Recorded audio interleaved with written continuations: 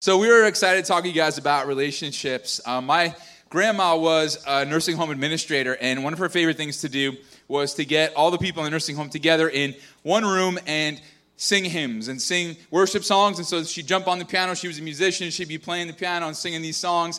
And one day as she's playing at the piano, she looks out, and there's this lady like rummaging through her purse. And she's like, "What's this lady doing?" And she just kind of kept singing, you know. Next minute, the lady pulls out a remote and starts aiming it at my grandma. And my grandma's like, just stops all the singing. She's like, "What are you doing?" She's like, "I'm trying to change the channel." Like, she wasn't thrilled about what was happening. And don't you wish sometimes that in relationships we had a remote, you know? Like, we could mute somebody, right? We could kind of fast forward. We could rewind. We could put them back in their place. We could come up with that perfect thing that we had to say in response to what they said, rewind it. We could slow them a little bit, because relationships are really, really difficult, aren't they? And so tonight, we want to talk about those relationships in our lives that maybe need to go from bad to good, unhealthy to healthy, ungodly to godly. And a bunch of you guys asked questions over the last several weeks, which we so appreciate. A bunch of you guys threw questions up there on the app for us. And I got to say a couple of things. First off, we are not going to be able to get to all of them for a couple of reasons. Number one, because we don't have enough time. We want you guys out of here before midnight. And number two, we just can't honestly answer all of the questions without a little bit more info. Some of them are like specific to what you're going through, specific to maybe what a follow-up question might give us a little bit more information about. And so we would just say this: we hope that this will be the beginning of a conversation that's bigger than just tonight. And so if your question doesn't get answered, just know that that was because we really need to have a conversation with you specifically. And because they were anonymous questions, we can't like email you back or reply or anything like that. You'd have to come just seek us out. But we want to point you to hope and to help. And they were all great questions. It's not like one of them was like, "Oh, we can't answer that," or "We shouldn't answer that." It's just we need to dive a little deeper with you. So we encourage you guys, please, please, please reach out to us if that's where you're at. As we said last time, Kelly and I, we were not perfect single people. We did not date perfectly. We are not a perfect married couple. And we are not perfect parents. And you're like, why would we listen to you then? Because tonight we really want to point you to biblical truth. We want to use some scripture. We also want to use biblical concepts. And along with that, we want you to learn from some of our mistakes. And we want you to learn from a few of our successes. And also, we've walked with a lot of people through life, and we've seen a lot of ups and downs in relationships. And so I think we're able to speak into what we've been able to help walk some people through and hopefully help find some encouragement for you guys. And I want to say this too. We have a mix of people here, but this is often a pretty young crowd at night. And I just want to say this. We're going to address singleness, dating, all that kind of stuff. But when we talk about stuff like marriage, parenting, that kind of stuff, just file it away, all right? File it away. And what we've tried to do is come up with just some terms that will kind of be sticky. They'll kind of stick in your memory. You'll be able to hang on to them. And I just, again, encourage you to file them away for when you are the spouse, for when you are the parent. And so we're going to work through all of that here tonight. So the first question is this: are there Christian psychologists specialized in these areas that you would recommend? And yes, there's somebody that we recommend and we send people to all the time. His name is Lou Samaritino. Up on the screen you can see there, biblicalcounselor.com is the website where you can find him. And we just encourage you guys, if you need to talk to somebody, there is no shame in that. That is a good thing. That is a godly thing to be able to share some of the burdens you're going through, get a godly counsel on that. Of course, we're here to walk through life with you too, but if you're going through something super intense, we really encourage you to reach out to somebody like Lou. In fact, we really don't have to answer any of the questions. I would just send everybody to Lou, and he'll figure it out for them, right? All right, first question that I'm really going to hit here is how to show a significant other the love and truth of Jesus without seeming pushy. So if you're here tonight and you're married, right, and you are saved, but the person that you are married to is not saved, how do you do that well? How do you reach them? Somebody else asked a similar question. What advice would you give a married couple who aren't in the same place in their relationship with God? One is close to the Lord and the other believes but isn't really growing. And even today somebody wrote in, what do you do if you're married to somebody who says they believe in God but they won't come to church? So, man, I'll tell you, I think that this is going to apply to many of you guys. And I do think that this is different. Like if you're in a dating relationship with somebody that doesn't know the Lord, that's a different scenario. We're going to talk about that a little later. But if it's a married thing, and I want to encourage you parents in the room, if you have kids that don't know Jesus, or a lot of you young people in the room, maybe your parents haven't come to know Jesus yet. One of the cool things we've seen happen in this church a lot is that kids get saved and then their families get saved. The coolest thing in the whole world. So what I'm about to say right now is aimed at married couples, one trying to reach the other. parents trying to reach a kid or also kids trying to influence and impact their parents. It all applies. But here's what I would say. Let me start out with a true story. In the 1940s, there's a guy named Herbert, and he laid eyes on this lady named Adele, and he fell head over heels in love with her. He had to win her over, and as he got to know her, he realized that she was a follower of Jesus. And as he was, trying to figure out how to win her over, he realized that she was only going to date or marry somebody who was also a follower of Jesus. And so he wasn't a follower of Jesus, but he basically just lied and told her he was. And so all throughout the dating, into the engagement, and then eventually they get married and actually become Mr. and Mrs. Herbert Jansen. This were my grandparents' story. And so after the wedding, my grandfather turns to my grandmother and says, I lied to you. I am not a follower of Jesus. I'm a strong Jehovah's Witness. And basically, it really kind of rocked her world just because simply she just thought this entire time she was getting into a relationship with somebody that loved Jesus and also had been lied to over and over and over again. So what did my grandma do? I'll tell you, she did two things that I want to encourage you to do tonight. She prayed and she lived it, okay? She prayed and prayed and prayed and prayed. She prayed that my grandfather would come to know Jesus. She prayed that her kids would come to know Jesus and follow Jesus even in this home. Guys, this was a hard home to live in. Like my dad grew up in a home where his dad, he remembers once in his life, my grandfather tried to ever play with him, like throw a ball with him or anything like that. One time, and eventually my grandfather just gave up because he didn't even know how to throw the ball. And so this was a hard situation. There was a lot of conflict between my grandfather and my grandma, but my grandma just kept praying and praying, and she lived it. She was not a perfect person. She would have been the first to admit that, but she just wanted to live it. What do I mean by that? She wanted to show my grandfather that Jesus' joy is real, that Jesus' peace is real. She wanted to show my grandfather there's a satisfaction in following Jesus that's not found anywhere else, right? And so she would just live it to the best of her abilities in front of my grandfather. And she was a worshiper. Like I said, she was the one with the remote in the beginning of the story there. She was a worshiper, so she would be singing the praises of God throughout the house. She loved the Word of God. She was always quoting Scripture. She was just a prayer warrior. My grandma prayed, man. She didn't mess around. She had an incredible joy. She had a laugh that could shake the house and a sneeze that could clear a restaurant. I'm not making that up. I don't know what that has to do with anything here tonight. I just thought you wanted to know that. But she lived it to the best of her ability. And eventually my grandfather put his trust in Jesus, as did all four of their kids. And so I would just say, pray and live it. I want to encourage you guys, pray it out. My grandma Adele, man, she was a prayer warrior. She's one of those people, like if you said, Grandma, I need you to pray, like you knew something great was going to happen. Like she was going to make a difference. She was going to make an impact. In fact, remember one time where my grandma was visiting, and I had long hair down on my shoulders, around 16 years old, and she pulled me aside. She says, Doug, I just really don't think this long hair honors God. I think this is not something that God really wants you to have. And she had this big, long talk with me, and I knew she was kind of praying that I'd cut my hair. And then a few years later, she came to me and said, Doug, I realized I was wrong. God looks at the heart, not the outward, but I still think this is her fault, okay? But I'm convinced she prayed this away, all right?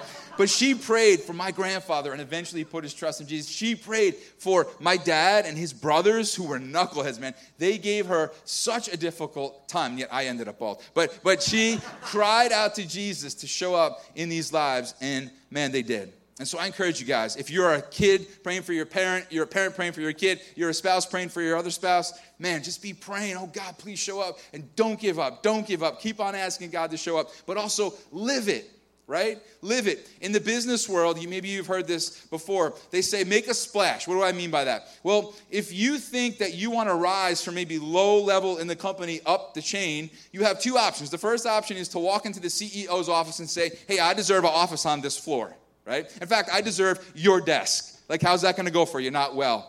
Instead, what should you do? You make a splash in your division, right? You're running the mailroom. Man, you've never seen a mailroom run like this. You've never seen whoever works for me, man, want to work for somebody like they're going to want to work for me. You've never seen a boss treat employees so well. Like, you're going to make a splash in that department, and you're going to get a call. The same is true in our lives. If you and I go home tonight and we look that person in the face and say, I'm so disappointed in you. What's wrong with you? Why don't you believe in God? This is so messed up. No, it's never going to work. But if you make a splash, if you show them, wow, this is what it looks like to follow Jesus. This is what he's done in my life. No, I'm not perfect, but I'm going to point you to the one who is. Watch how God may use those things. So I would just say very simply, to sum it all up, no matter where you find yourself tonight in that scenario, pray and live it. All right, hon, go for it. All right. What advice would you give to a mom with little kids who feels exhausted and overwhelmed? Let me just say, file this stuff away. This is gold here. This is gold. File this stuff away. There are a lot of moms with little ones in this church. Our nursery is bursting with babies in this place, and I honestly love it. Like, I can't wait to get to church on a Sunday. I want to hear your message. It's always awesome. But I can't wait. I love these chairs. You know I have a dizzy problem. Yeah, you do. But I can't wait to go play with the little ones after service. In fact, Steph Muller was making fun of me a couple weeks ago. I was walking down the hallway with like a baby carriage and a diaper bag. She's like, whose baby do you have right now? I just love to get to play with the babies. But being a mom to little ones is exhausting. I mean, it is so incredibly rewarding, but it is also exhausting, and you have to take care of yourself. And so there's two words that I want to give you, moms in the room and future moms in the room, and these are rest and refresh. First one, rest. Moms so often put themselves last. They're very selfless, but we do this almost to our own detriment. We do this almost to the point where we kind of harm ourselves physically, emotionally, and spiritually. You need rest. God designed your body to need rest. And I'm not just talking about laying down and getting some sleep, although you need that. I'm talking about a break where you just stop. Whether you are a working mom or a stay-at-home mom, you have to have times of rest. Times where you are out by yourself. You are taking a walk. You are going someplace alone. You are home by yourself for a couple hours. And all the moms with little ones in this place go, yeah, right. That sounds good, but that is impossible. And dads, this is where you need to help. Because fathers, it is your responsibility to take care of your wife's needs. Her needs spiritually, physically, and emotionally. And one of the ways that you can do that is to give her a break, to give her a rest, to find consistent times of rest. Because honestly, a lot of times moms are not going to do that for themselves. They're not going to ask for it themselves. You need to take the initiative and say, you know what? You need to rest. And so either you're going to stay here and I'm going to take the kids for a few hours, or you can go out and I will stay here with them. And dads, I'm not saying that you don't need a break as well. You do. And so sometimes, though, it's easier for a dad to kind of get off and get that break than it is for mom. So you got to step up and take that initiative and care for your wife. And the truth is that it is not just good for her, it is good for you. It is good for your relationship together if she rests. Single moms in the room, you are my superheroes. You are unbelievable. There is such a strength about single moms that I respect and I honor. You seem to be able to do it all, to be mom, to be dad, to be working. But guess what? You also need a rest. You also need a break. So what does that mean? That means you find a trusted friend. You find a trusted family member, and you say, hey, can you take the kids for a little while? Or could you allow me to go do this for a little while? You need a break. You know, I remember being a young mom and not wanting to leave my kids, not wanting to go away from them. I just wanted to be with them. And some of you moms, you don't take a break because you don't want to be away from them. But the truth is that it's not being a bad mom taking a break and getting away for a little while. It's actually being a really smart, wise mom, a mom that knows that in order to be the best mom that she could be, she needs a break. So the first encouragement to you is to find times to rest. I think, another part of resting is not so much physical, but it has to do with not being so hard on yourself. There's so much competition among moms. And all you need to do is go on social media or different blogs, and you feel that competition. You feel that pressure to be this perfect super mom. And you don't need to be perfect. Your house doesn't always have to be perfect. I remember times when my kids were little, and I had mountains of laundry so large that I could have lost all three of them in those mountains of laundry. And I remember beating myself up over that and just feeling like a failure. And I kind of gotten over that because I still have really big piles of laundry. The only difference is now they're so big they can't get lost in it, so we're good, we're okay. But your house doesn't always have to be perfect. You don't always have to have Instagram-worthy meals on the dinner table at night. You got to give yourself a break. Take some of the pressure off yourself. Your kids are not going to be perfect. They're going to have tantrums. You are raising little children who have a sin nature, and so that is going to come out from time to time. This doesn't mean that you are a bad mom. This doesn't mean that you have failed. I remember a time when Landon was about 3 years old, and I took him to the park, and I gave him the talk before we got out of the car, and I said, listen, Landon, I said, we have about a half hour. We have to go get your brother and sister from school, so when it's time to go, you need to listen right away. And he was like, okay, Mom. And he gave me his little dimple he flashed me. Have you guys, his dimple is so stinking cute. I tell him that dimple is a gift of God's grace to you because it will get you out of trouble for all of your life because it's so cute. So we're there, and he's playing, and so I say, Landon, it's time to go. And he goes, okay, Mom, and he runs no, he doesn't. He runs away from me, and he runs up to the top of the slide. So I run up to the top of the slide, and he goes down the slide. And this happens several more times until at the top of the slide, he goes, nah, nah, nah, nah, nah, you can't get me. And at this point, I'm covered in sweat. All the moms are watching. I'm embarrassed.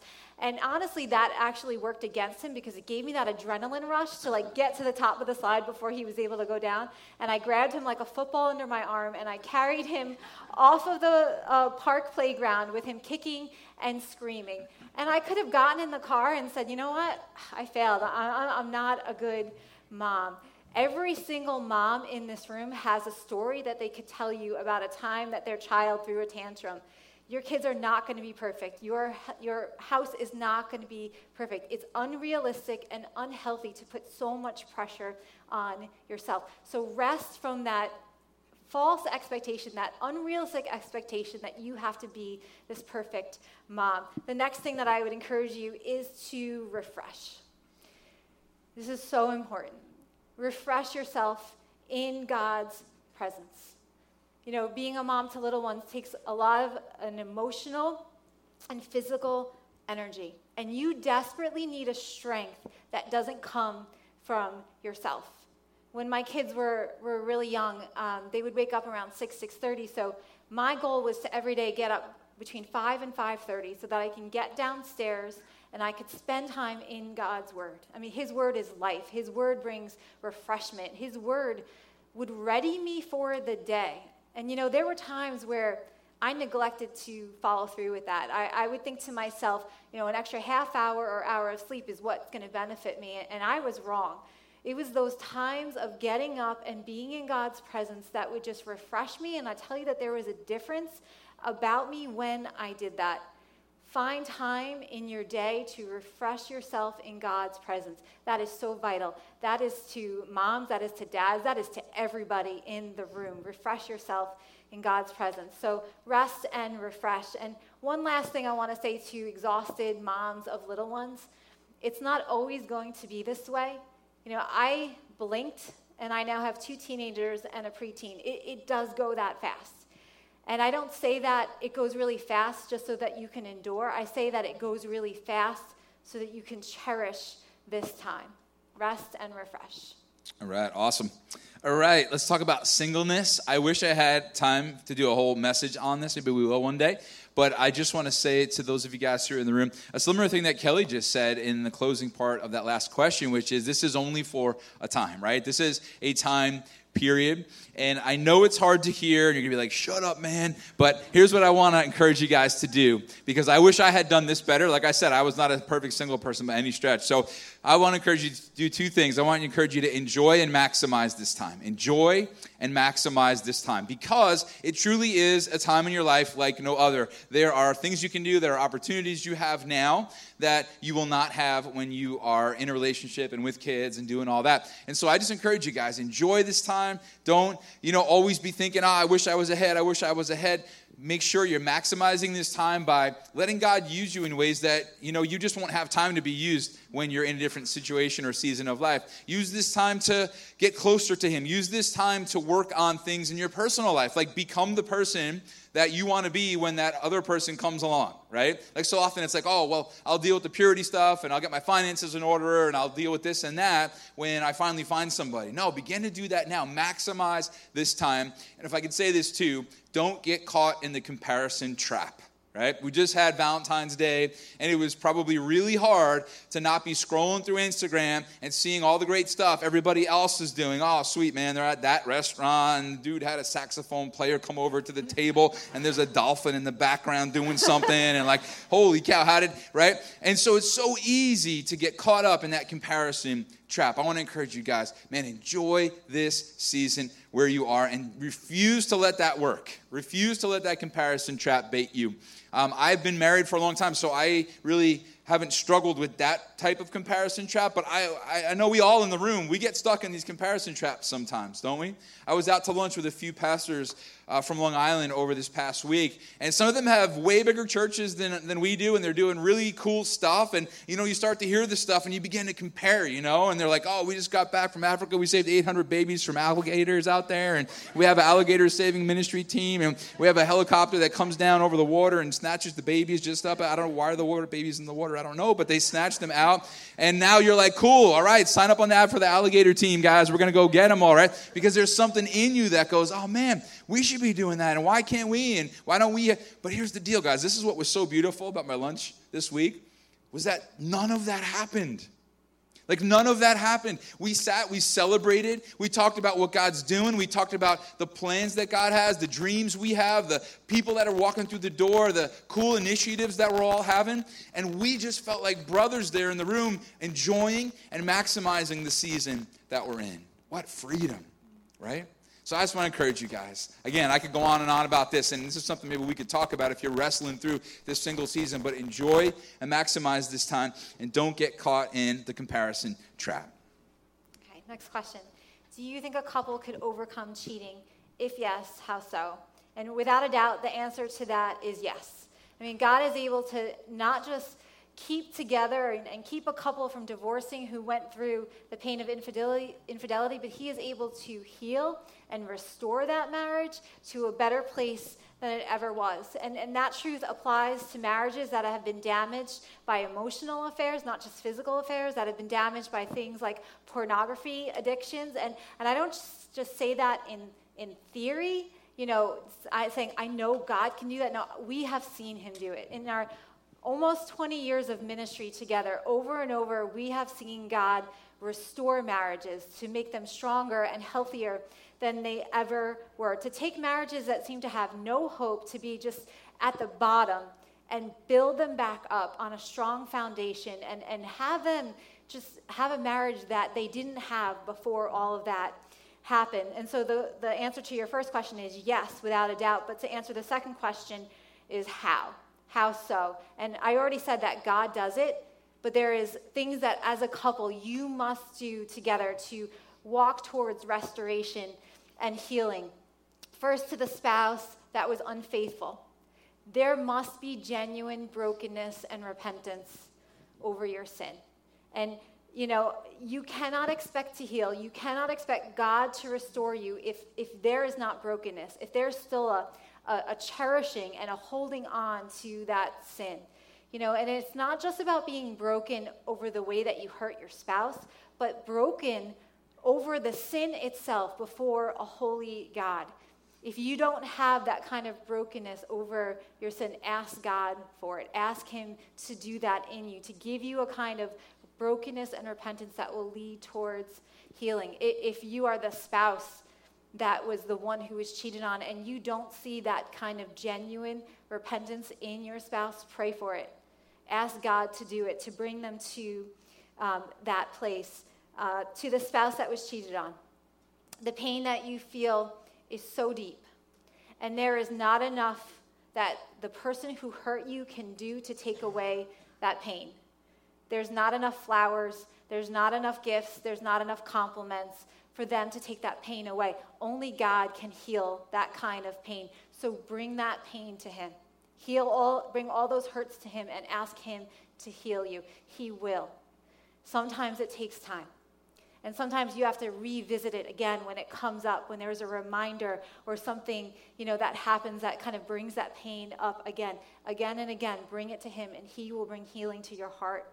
But the most important thing that you can hear me say to the one that was cheated on is that you can't forgive in your own strength. Even if you love your spouse and you want to be able to forgive them, doing it in yourself will fail every time. You need to be strengthened by God to do that. The Holy Spirit that is in you has to give you the ability to truly forgive that spouse. As a couple, I think it's really important to get counseling. I really believe that marriages, before they get to infidelity, are already broken. And so you need godly counsel on how you can build on a strong foundation and get to a healthier place. And I also want to say this to the one who was unfaithful to their spouse: be patient with the spouse that you have hurt. I think that sometimes you want them to just be okay and to get over it. And maybe you think if they're still hurting, that means that they haven't genuinely forgiven you. And that's not true, because you can forgive someone and yet still be hurting. Your spouse could have truly forgiven you, but still be on that process to healing. But there are things that you can do while your spouse is healing. One of the things that you can do is earn back their trust. Be willing to give them your phone, have all your passwords. Doug and I think every marriage should do this. Have each other's passwords, have access to each other's phone and email, and there be zero secrets. Be willing to let your spouse know where you are at any time of the day and not become defensive about it. Like I said, you can't heal their hurt, you can't take away their pain, but you can encourage them and you can love them and you can build them up. And the greatest thing that you could do is pray that God would heal the hurt that you caused. Isn't that amazing that that is the kind of God that we have? That he takes even our own sin and he responds in prayer to bring healing and wholeness where we have blown it. The marriage that goes through the pain of infidelity has the potential to put the gospel on display by the way that they love and forgive each other like Christ has loved and forgiven us. We didn't deserve mercy. You and I, we didn't deserve forgiveness. We didn't deserve to be loved, and yet it's been poured out on us. Micah 7 says, "Who is a God like you, who pardons sins and forgives the transgression of the remnant of his inheritance? You do not stay angry forever, but delight to show mercy. You will again have compassion on us. You will tread our sins underfoot and hurl all our iniquities into the depths of the sea." That is what has been done for us. And by God's grace and by his strength, that is what a wounded spouse is able to do to the spouse who has hurt them. One last thing that I want to say, and again, this is maybe a filing away for some of you single people who aren't yet married, or for those of you who are married and you haven't gone through that pain of infidelity. Don't take lightly being unfaithful. Don't take lightly destroying your marriage with emotional affairs or pornography, because you hear me say that God can restore a marriage. It's not worth it. Yes, God can restore, but the road to restoration is also long and it is painful, and all of those things are not worth it. They will not lead you to where you want to go. They will not satisfy your heart. They will not make you happy. They will cause, no doubt, pain for yourself, for your spouse, and when there's children involved, for them as well. So it is not worth it. Yes, God can restore, but even better is not going down that road in the first place. Awesome. Thank you so much. All right, we have some questions about purity. So repeat after me. Thank you, Jesus. I'm going to make it through the next 5 minutes of my life. All right, good job. Awesome. Here's the deal. I don't ever want us to be the kind of church where a bunch of people grow up and say, oh man, sex is this horrible thing, right? Like, sex is this bad word. Sex is this thing that God hates, right? Like, no, sex is an amazing thing that God created, right? Sex was designed to be a blessing, of course, to continue to bring about life, but it is this beautiful thing that God has given us. And the problem is when it is misused, right? And I've said this many, many times throughout the years, but sex is a God-given gift that when misused destroys pretty much everything, right? That's what we've seen over and over again. I know they say that all the time. You guys are like, we're going to put that on your gravestone when you die. I just want to say that's a really weird thing to put on somebody's gravestone, okay? So don't do that. But there was this guy in the Bible named Joseph. And here is why I want to talk about Joseph and then Paul for a minute, because we could like throw a bunch of information at you. We could try to like scare you, I guess you could say, in the next few minutes with this thought and that idea, and we could make you feel guilty and bad about sexual sin and that kind of stuff. Instead, what I want to do is rewire our brains to think about purity in a different way, right? And I want us to see the power that is within you and I as followers of Jesus to overcome the struggles that we often face when it comes to impurity. So there's this guy named Joseph in the Bible, and he has the perfect opportunity to do the wrong thing, right? The perfect opportunity. He's got this rich, beautiful woman chasing after him, and she's doing it in the dark. She's doing it in the quiet, and she's trying to have her way with Joseph, and Joseph is just not having any of it, but yet here is this temptation. Here is this tension he's walking through. And I don't know what was going through his mind, but what he did, instead of running toward impurity, is he ran away from it, like literally ran out of the room away from it. Like just took off, physically left the place that he had been in. And when he ran away from this perfect opportunity to do the wrong thing, he ran toward purity. And I guess the question is, what do we do when the perfect opportunity opens itself up for us to do the wrong thing? See, it's this mind shift we need in our heads here. We have to talk about this new way of thinking about purity. I want you to think about it this way. Either we run toward purity or impurity. Like it's that simple. In every single scenario of our life and our day, we are either running toward purity or impurity. So again, I'm not trying to guilt you into anything. I'm not trying to make you feel bad or scared. I want you instead to say, wow, okay, I have an opportunity and really an invitation to run toward purity and towards God's blessings and towards the beautiful thing that sex is when it's used in the right way, instead of using it in the wrong way. And so think about it. The image appears on the screen. The question is, will I run toward purity or will I run toward impurity, right? Will we X that thing out? Will we get up? Will we turn the computer off? Will we throw it out the window? Will we do what we've got to do to run from the impurity? You go to pick up your girlfriend for a date, and you're trying to be like a gentleman. So you walk to the front door. You're going to say hello to Mr. and Mrs. You're going to do the whole boyfriend thing really, really well. But when you walk in, you realize the Mr. and Mrs. aren't there. And you realize the siblings are out. And you realize the dog is at a dog's friend's house. And you're like, wow, this is a perfect opportunity to do the wrong thing. And then my man Bobby over there, who works at PSEG, he like trips and his coffee spills into the entire network of lighting on Long Island. And the whole grid goes down and it's pitch black. You're thinking to yourself, this is a perfect opportunity to do the wrong thing, right? In that moment, do you run toward purity or toward impurity? The new person at your job is such a flirt. And you walk in, man, and they're just like flirty, and they're coming up with all these silly scenarios and these silly conversations and these silly jokes, and there's something in you that likes the attention, but you're thinking, I don't know what to do here. I mean, I'm not like doing anything. I would never do anything, right? Which, by the way, just so we all know, everybody who does do something eventually said at some point, I would never do anything, so know that. But again, what am I going to do here? Am I going to run toward purity or am I going to run toward impurity? You walk your date to the front door after the date and you've been a perfect gentleman and you go in for a kiss and the kiss turns into a longer kiss and then an embrace and then hands kind of start to roam. Guys, we're running toward impurity here, but it's not sex. Well, I know it's not sex, but what we are doing is mentally at least going way further than we should. And if we're doing more than a quick kiss and a quick hug goodbye, I think we're doing physically more than we should. And so now we are messing with falling off the edge, and we're just teetering right here. And so if you trip, you will fall over the edge. Whereas if you set yourself back here behind the swivelly chair, even if you trip right now, I physically could not fall off this stage, right? And so just saying, no, I'm going to run toward purity. I'm going to have my mind really think about this in a completely different way. We had a question come in. Somebody said, is it wise to go on vacation with a boyfriend or girlfriend, stay together in the same room, even if it's economically cheaper? Heck no, right? Like you are running toward impurity. You are sprinting toward, you got a rocket on your back toward impurity, right?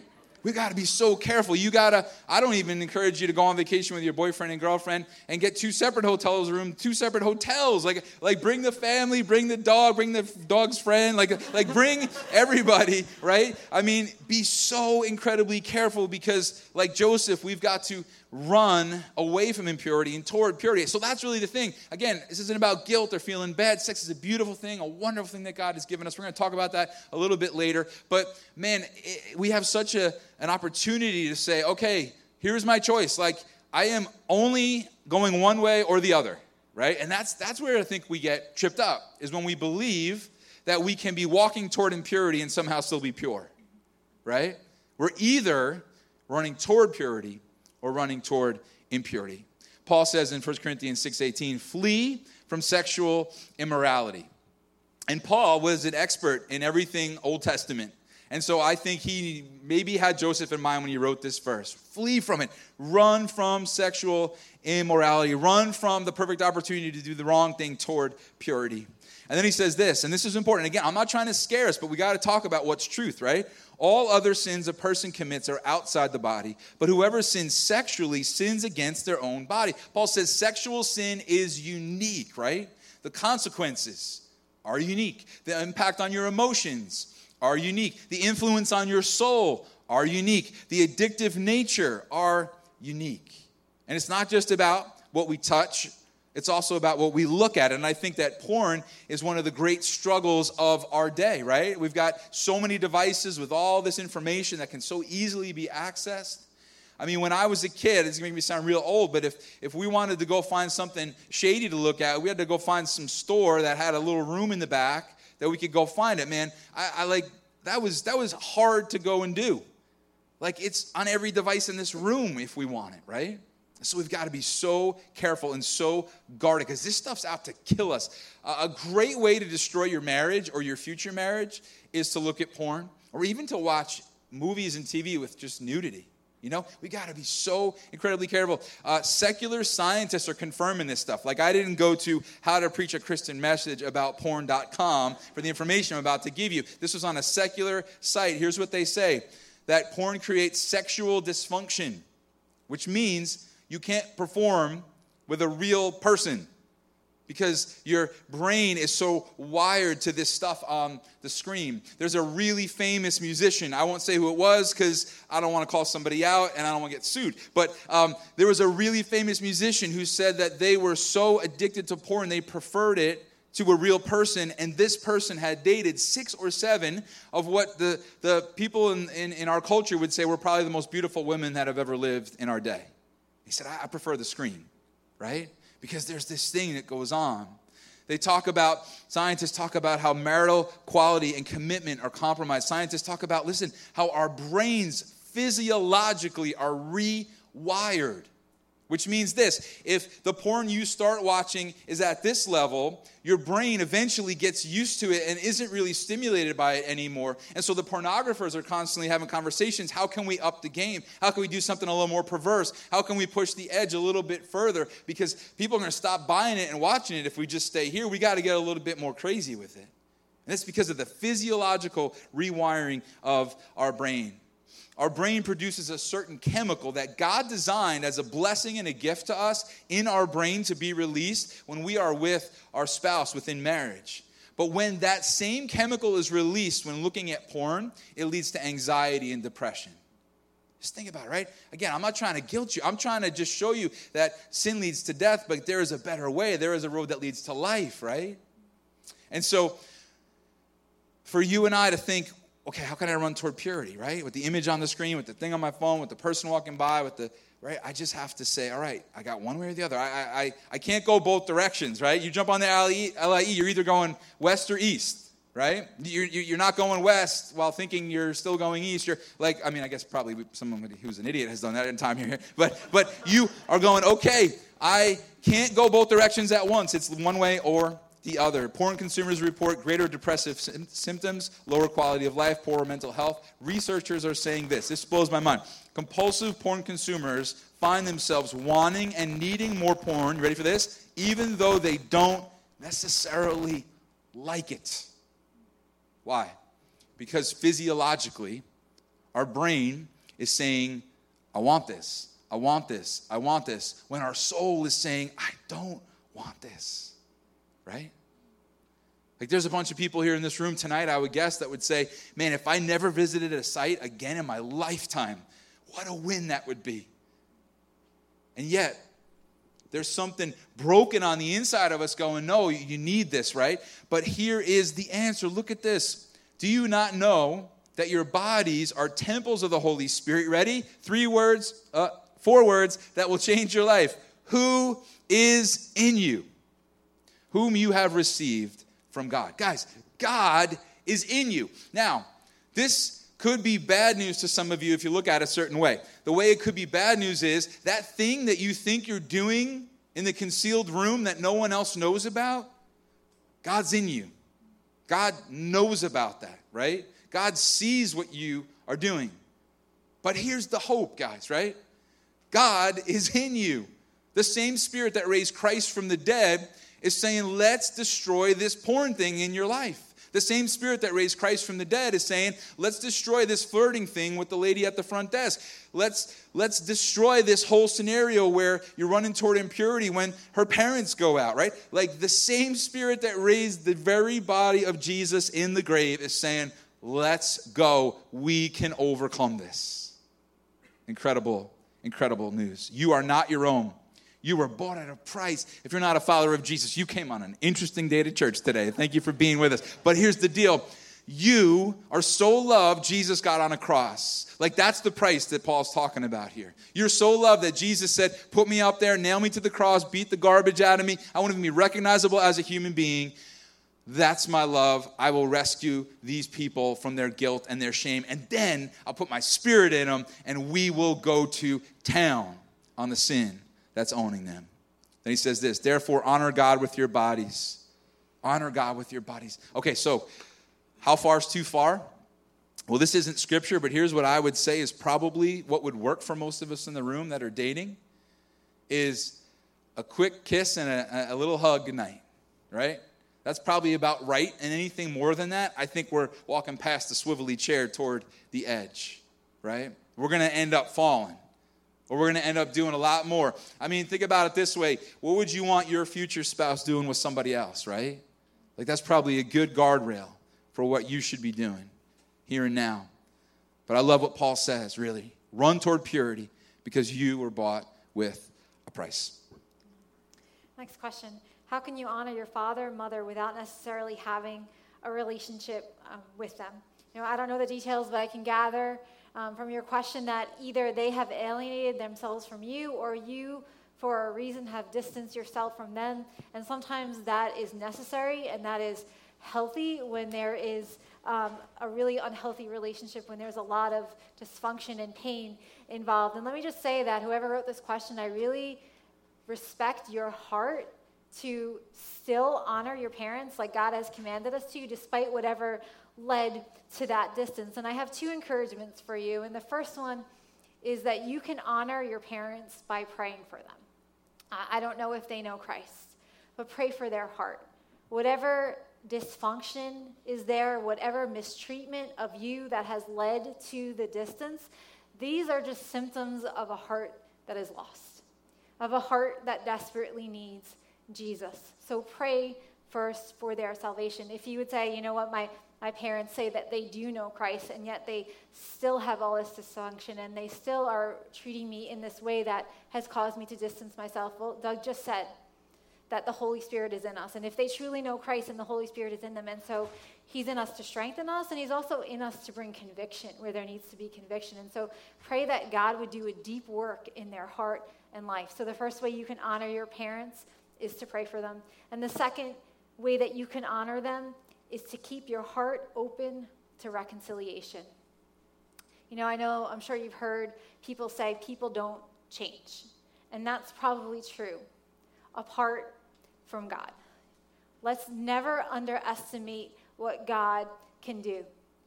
God can take the worst of the worst, the most selfish, the most prideful, the most angry, arrogant person, and completely turn their life around. He could take the emotionally and mentally unhealthy and transform them. You can't fix them. You can't change them, but Jesus can.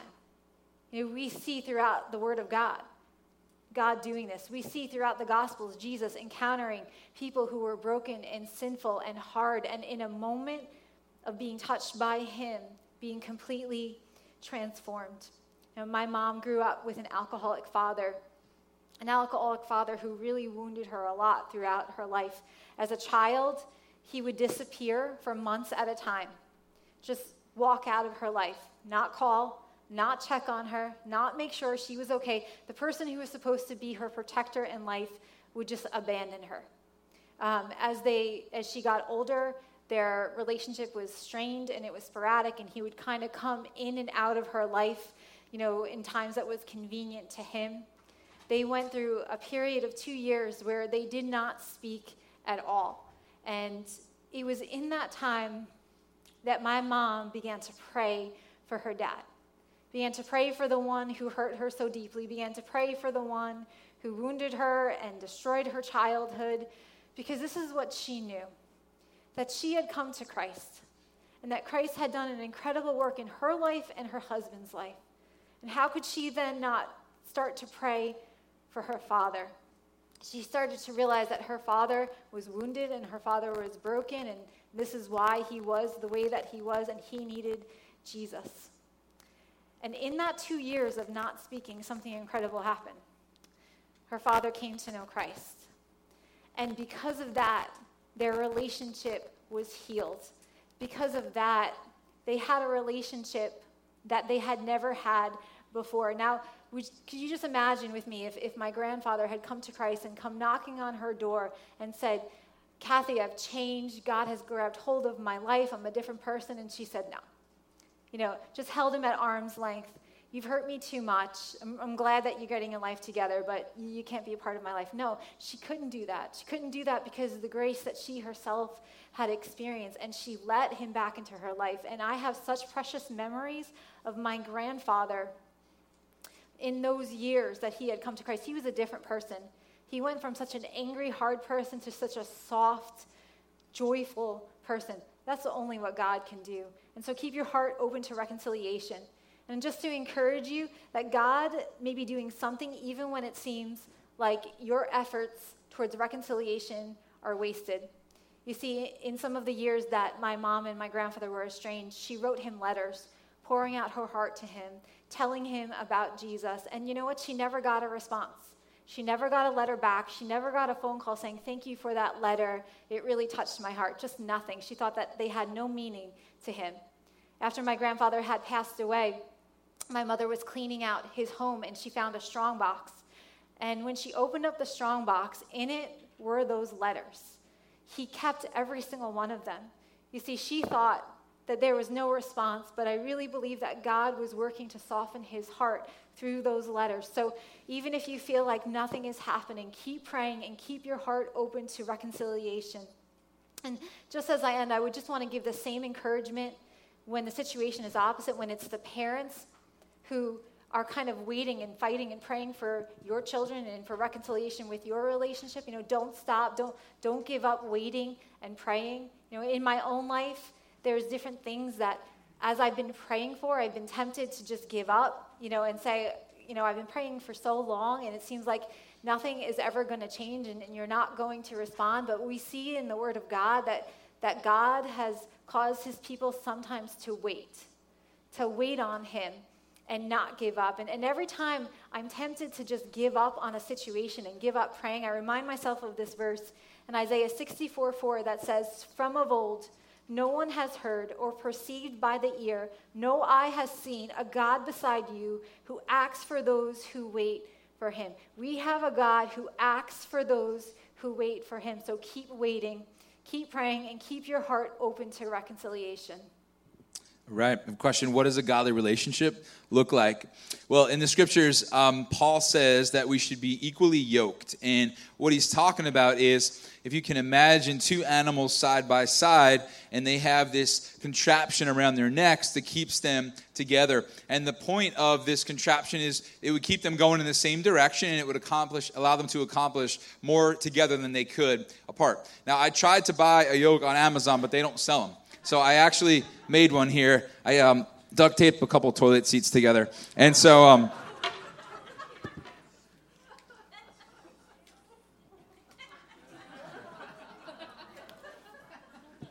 they're just slightly used. And so This is sort of the image that Paul was maybe trying to get us to think about. Let me get this off my beautiful wife here.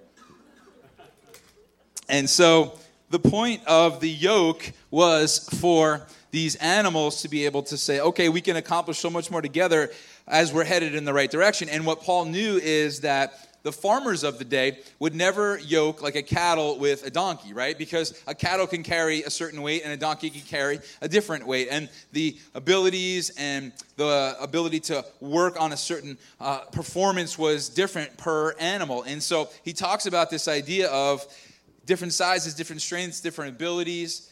In the same way, he says, let's not yoke together with someone with different strengths and sizes and abilities, so to speak, spiritually. And the beautiful thing about the yoke was, of course, that you can go together and do things in the same direction that you couldn't do apart. So the animals would be able to lift weights they couldn't have lifted apart. The animal was able to plow through a spot they couldn't have plowed apart. But the importance is, of course, going in the same direction. And so if you're in a dating relationship or you're single, I can't say it loud and clear enough that, you and I are called to find somebody else that's also headed toward Jesus. I think that's what a relationship that is godly looks like. It's both of you walking toward Jesus together. And so this is Kelly saying, hey, I'm going to make sure that I'm centering my life around Jesus. And it's me saying, I'm going to center my life around Jesus. And then we're going to walk toward Jesus together. And we're going to make sure that we're headed in the same direction. And so it's not like the non-Christian is worth more than the Christian, or the Christian is worth more than the non-Christian. It's not a value question. It's a direction question. With that yoke on, Kelly and I could only go one way or the other. And so I just want to encourage you guys to be in a kind of relationship where you're able to push someone toward Jesus and they're able to push you toward Jesus as well. And so if you're in a marriage, we've already talked about, just love them well, pray for them, and make a splash. Let's see God do something great. All right, next question. How can I get my son or daughter to open up to me? I feel like when they are struggling, they do not come to me for help. And I think that one of the greatest things that we can do for our children is to make sure they know that we as parents are not perfect, that we struggle, that we have had times in our life where we have failed and we have blown it, and we need grace and we need a Savior just as much as they do. One of the things that I love about Doug as a pastor, and I think is really rare, is that he never gets up here and pretends that he is perfect and pretends that he has it all together. He is real and he is genuine with the way that he struggled or the way that he has failed. And I think that that makes him relatable and approachable. And I think that you and I need to do the same thing as parents with our kids. We do our children a disservice when we aren't open with them about our struggles and our failures. And maybe we do this because we're afraid that then they're going to repeat the kind of mistakes that we have in our life, that we've done in our life. And I don't think that is what happens. Our honesty with them makes them more willing to come to us. If we give our children the perspective or the impression that we are perfect and that we don't struggle, then our kids are not going to come to us because they're always going to be afraid of letting us down and failing us. And so if they have us on a pedestal and if they think that we're perfect, why would they come to us? But if we are real with them and we are genuine, I think that makes us more open and more approachable to come to us. And I'm not saying, sit your 2-year-old down and tell them all the ways that you have failed in life. It has to be age appropriate, and I think that it's something that kind of happens and grows according to situations. I had with one of my children recently, I could see that they were going through a situation that I went through something similar at their age, and so I said, hey, come here. I said, I went through something very similar, and this is how I blew it. This is how I failed. And I just was open and told them the way that I messed up, and they went and they did the exact opposite of what I had done. And, our kids, we want them to know we struggle, we have failed, but we have a God who pours out mercy and grace on us so that when they fail and when they're struggling, that they know that they can come to us and find that same grace and help. And just one last encouragement, if your kid is really struggling, if you feel like they are running from God, don't lose hope. Keep standing in faith, keep praying for them. Remember the verse that I just mentioned a few minutes ago, that who is a God like ours, who works for those who wait on him. So keep waiting on him. I mean, God loves to call home the prodigal. He does it again and again. And the good news is that there is more grace in Christ than there is sin in us as parents, and more grace than there is sin in our children. So if you want your kids to come to you, just be real and genuine with them. Don't put on a facade. Let them know, listen, I struggle too. I need Jesus just as much. I need his grace and mercy just as much as you do. All right, sweet. We're going to end with this question and then a quick review and stand together and worship a little bit. But tips to rekindle your marriage is the topic here. And again, if you are somebody who's not married yet, I want you to file this away and just keep this in mind. But I'd say a couple things. I'd say spend quality time together. A lot of you guys are dating, man. You guys are going on adventures. You guys are going and doing fun stuff. And then when you get married and the kids come along, it becomes very easy to just be getting dragged to, this environment, that environment, this environment, that environment. I got work stuff. She's got work stuff and all that. And you just lose some of that, fun and some of that adventure. And so I just say spend some quality time together.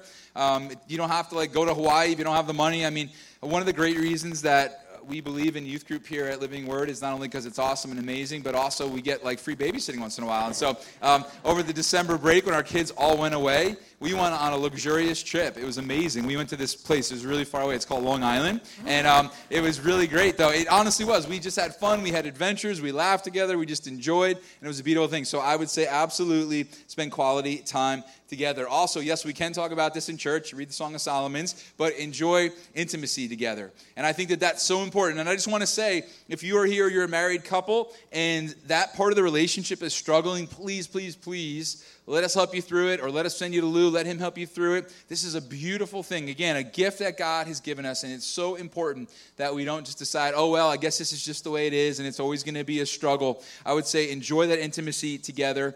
And I want to say this, that in that, the scriptures call us to put one another before ourselves. And in that, too, I would say, man, it's so important to put your spouse in front of yourself in that way. It's so important to put them before your own needs. And you guys can put this on my gravestone, too, if you want. But I'm going to say it this way. A selfish lover ain't going to get much love. That's the bottom line. God's called us to be selfless in this way, too, and to really bless our spouse. The last thing I would say is this: pray together, pray together, pray together, pray together, pray together. It drives me nuts sometimes when couples that know Jesus aren't praying together. Why aren't we grabbing each other's hands? And just seeking God together and crying out to him to show up. I just want to encourage you guys, it might be 30 seconds, it might be an hour, it might be 30 minutes or 5 seconds, but just before bed, before you go off to work, man, please just grab your spouse's hands. Pray together. That's going to do so incredibly much. And a few weeks ago, I was talking and I said something and I lost a lot of sleep. Sometimes that happens on Sunday nights. I don't get always a great sleep on Sunday nights because I'm I don't know if I should have said this or that. It's probably going to happen all night tonight for me. But I said this statement and I checked with a few people and they said, nah, man, we think you should have said it. And so I'm going to say it again today. And it's this: if you aren't praying every day with your spouse, I don't have much hope for your relationship. Because it makes such a great difference. Kelly and I are different people when we are connected on that level. Kelly and I interact differently. We talk differently to one another. We have different attitudes within our time when we are praying together, even if it's just a minute. And sometimes it's 15 or even 20. But even if it's just a minute or 30 seconds of that time together, it makes such a great impact. So I would say spend quality time, enjoy intimacy, and pray together. All right, we want to just hit you with a quick review of some of those sticky thoughts. So first off, psychologist that loves Jesus is Lou Sammartino, biblicalcounselor.com. How do you show love to a spouse or a parent or somebody that you love, that you really want to help draw them closer to him? I would say pray, live it, make a splash. Overwhelmed moms, Kelly says, rest and refresh. Single people in the room, enjoy and maximize it. Don't get caught in the comparison trap. Cheating, if you're stuck in a situation like that, Kelly says, hey, don't just survive but thrive. God can do that. And for the one that cheated, be repentant and patient. For the one that was cheated on, look to God for healing and strength to forgive. Purity, we either run toward purity or impurity. I encourage you guys, you were bought with a price, run toward purity. If it's a situation with your mother and father that's difficult, pray for them. Keep your heart open to reconcile. In a godly relationship, it looks like walking toward Jesus together.